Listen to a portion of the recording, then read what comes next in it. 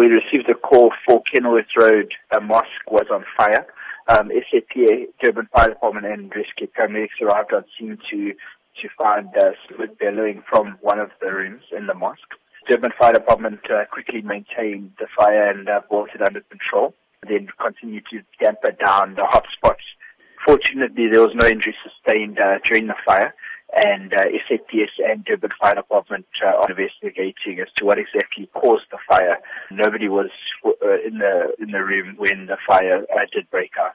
As much as you say there were no injuries on scene, were there any people around the mosque at the time that may have suffered from smoke inhalation?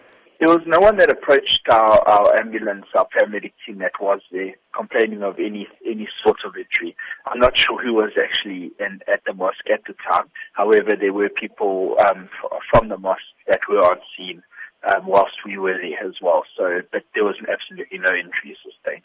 Can you talk to us about the construction of the building itself, or what is the extent of the damages?